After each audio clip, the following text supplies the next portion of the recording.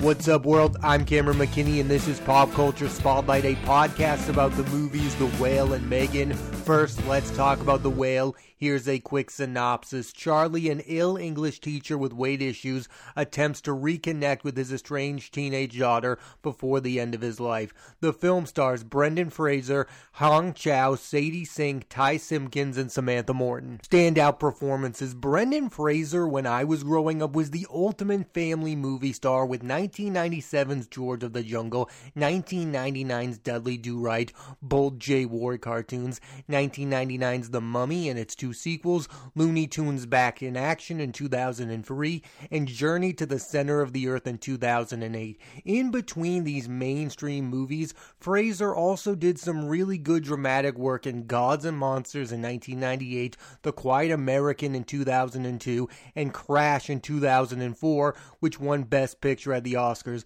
I also love him in School Ties with Matt Damon. In The Whale, Fraser is playing Charlie, who dealt with grief by eating. This is the best performance of his career. In his other dramas, he's usually working with other great actors who are the leads, such as Ian McKellen and Michael Caine. In this film, he is the sole lead of the movie. He's in every scene of the film. Before this movie, I viewed him as a great movie star. Now I view him as a great actor, and if you haven't seen him in Steven Soderbergh's No Sudden Move, you should also watch that film. He is having a Hollywood comeback for the ages. Fraser will next star in Martin Scorsese's Killers of the Flower Moon with Leonardo DiCaprio, Robert De Niro, and Jesse Plemons, and Brothers with Josh Brolin and Peter Dinklage. And I would be remiss not to mention Fraser was set to play Firefly in the now abandoned Batgirl movie, which also had Leslie Grace as Batgirl,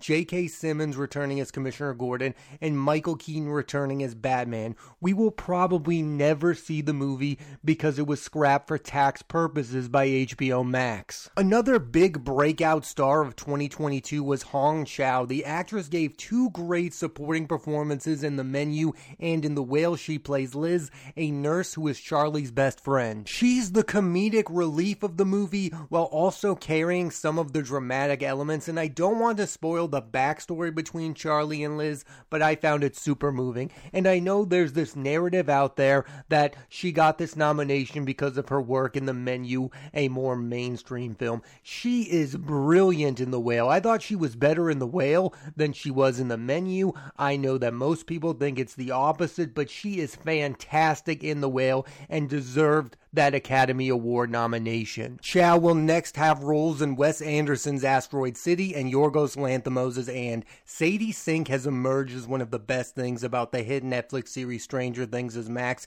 In The Whale, she plays Ellie, Charlie's daughter, and she's great in the role. Her performance is very good. What I have some minor issues with is the character itself. She's kind of a stereotypical negative teenage character, and I understand the counterpoint being she is this way because of the backstory she's given, which is traumatic. The final scene between her and Fraser was effective and super heartbreaking. I thought it was the best moment between the two. The scenes where I struggled with her the most were the ones between her and Thomas, this Christian missionary played by Ty Simpkins. None of that really worked for me whatsoever. The scenes between those two were my least favorite of the movie. Director Darren Aronofsky has become a filmmaker known for rejuvenating the careers of movie stars. In 2008, The Wrestler brought back Mickey Rourke, who went on to receive his first Oscar nomination, and the same thing has happened with Fraser.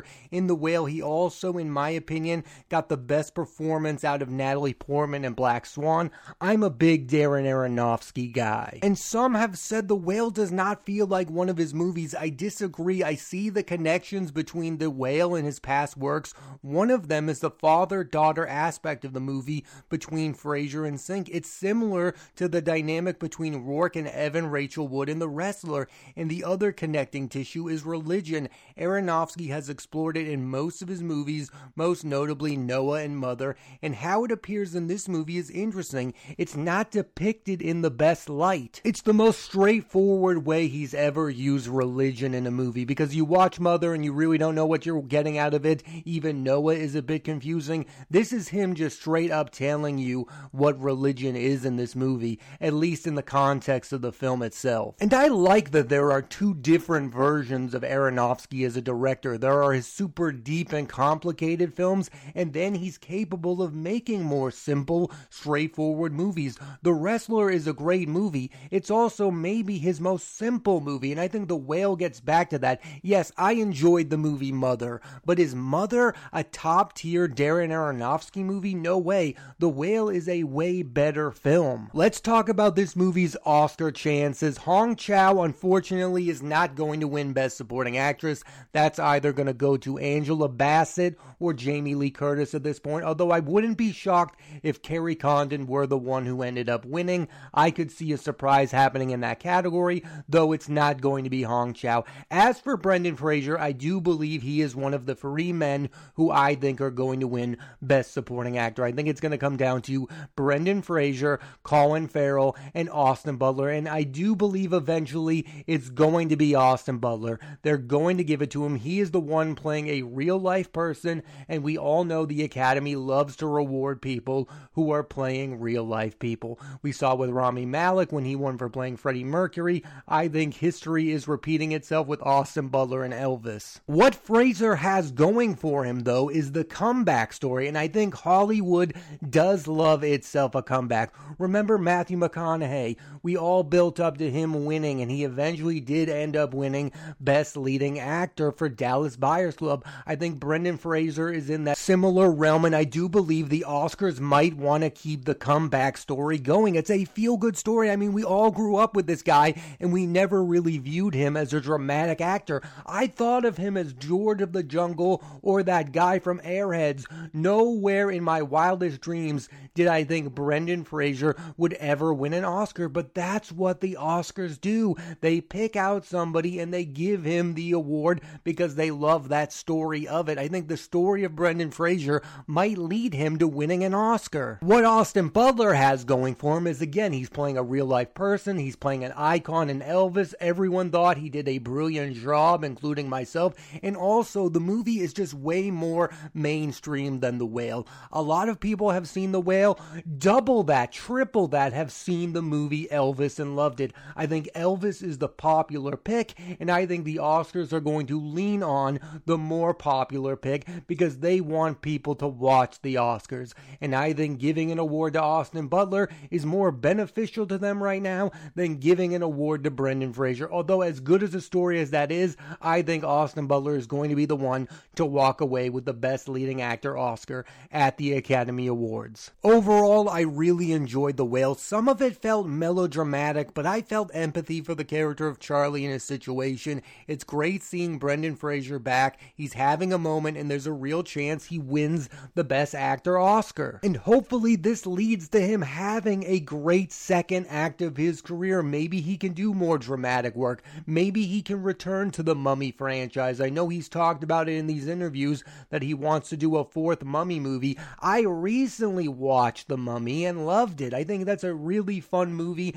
and I think a lot of people have accurately pointed out that that kind of movie is what led to Marvel's popularity. Like, you watch a Marvel movie and it's kind of constructed the same way a Mummy movie would have been back in the day. I personally just love to see it when actors reinvent themselves, and The Whale is Brendan Fraser reinventing himself as a more dramatic actor, and I think he does brilliant work in the movie and would not be mad to see him winning Best Actor at the Oscars. I think he's earned it. I think it's one of the best performances of 2022. I think The Whale isn't a perfect movie, but it is a really good one. Now let's switch gears and talk about the movie Megan. Here's a quick synopsis. Jenna works at a toy company and develops a robot doll to be a child's best friend and uses her niece Katie as a case study. The film stars Allison Williams, Violet McGraw, Ronnie Chung, Amy Donald, and Jenna Davis. Standout performances. After seeing her play Lena Dunham's best friend in Girls, the last thing I would have expected for Allison Williams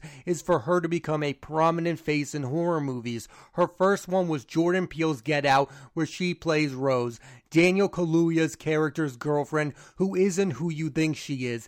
Then she was the lead of the Netflix movie The Perfection. In Megan, she's playing Gemma, who has become the guardian to her niece after her sister and her husband suddenly pass away.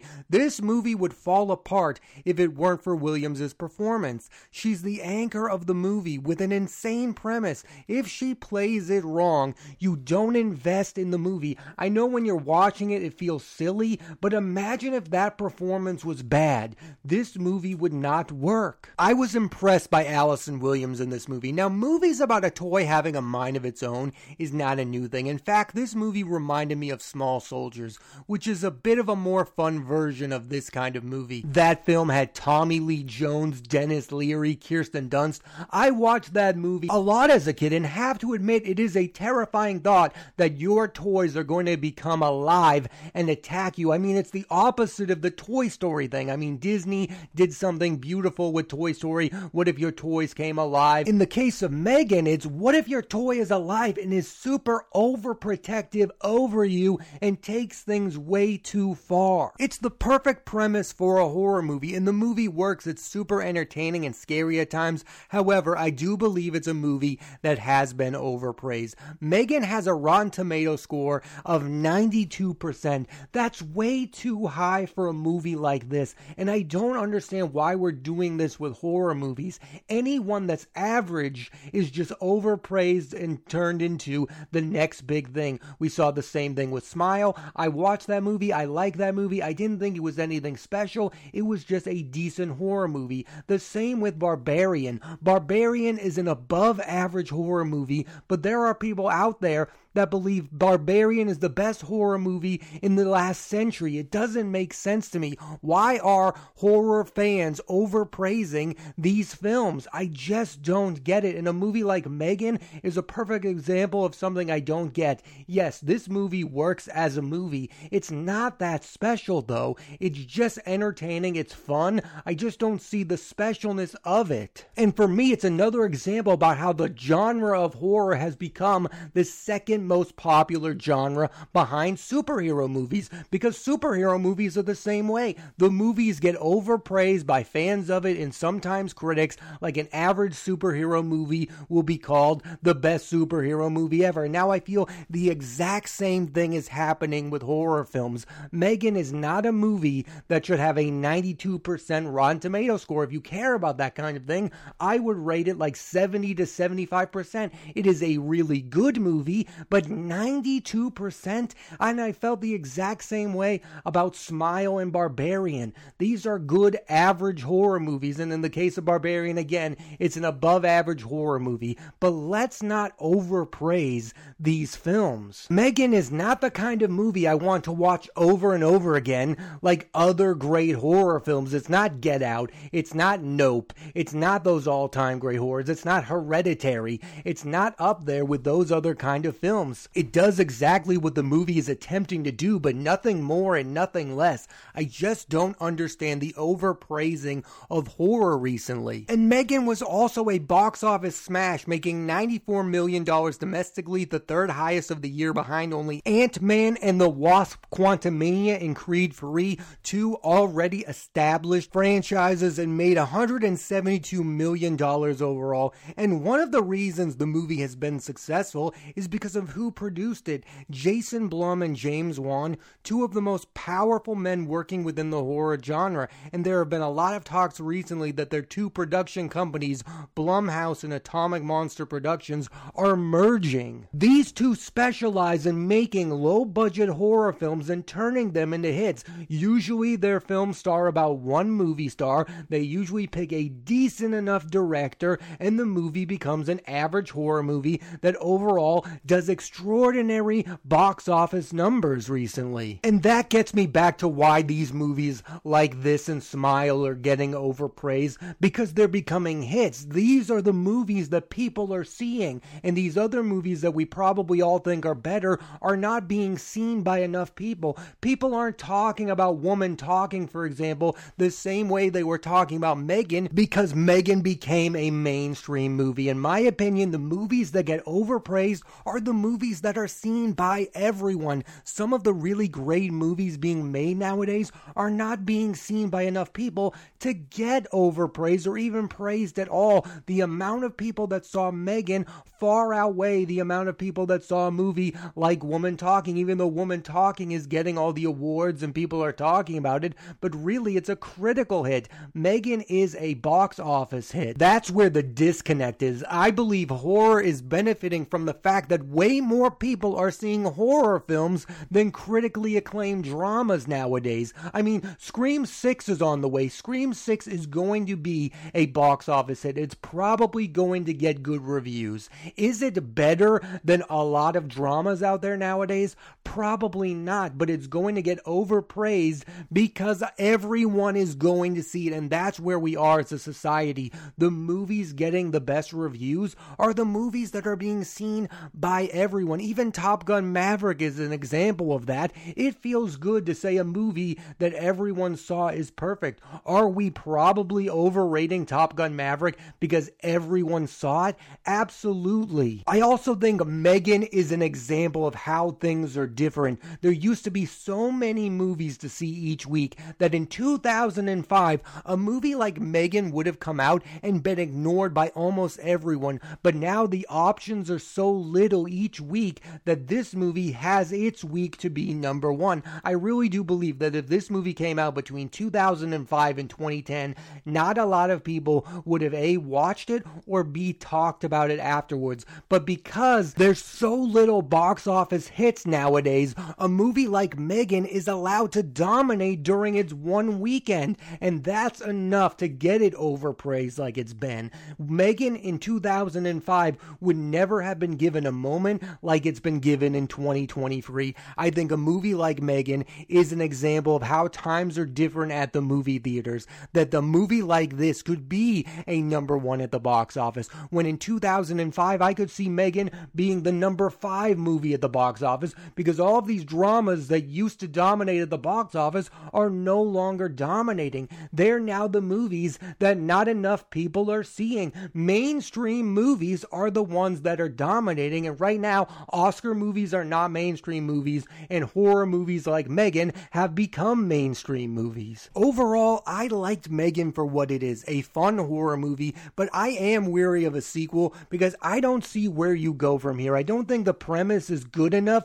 to build off of it for Megan to become a franchise. I'm probably going to be proven wrong. Megan 2 is going to come out and be a huge hit, but critically, I could see this movie really falling apart in the sequel because I don't think there's enough there. Allison Williams is coming back. What, is her character going to develop another toy? I know Megan is still out there in some form. I get it. I really like the ending of this movie. I'm not going to spoil it, but I thought it was the perfect, why can't Megan be a one-off? This movie has a good premise. It built to something. It had a really fun, entertaining ending. Why does everything need to have a sequel? And why does the sequel have to be announced immediately? This is something that's happening with horror. Smile is getting a sequel. Everything that is a hit movie is getting a sequel because the studios need a guaranteed hit, because there's not enough of those out there anymore, and that's why you're going to see Megan 2. If you look back at the history of horror movies, I don't think franchises are the way to go.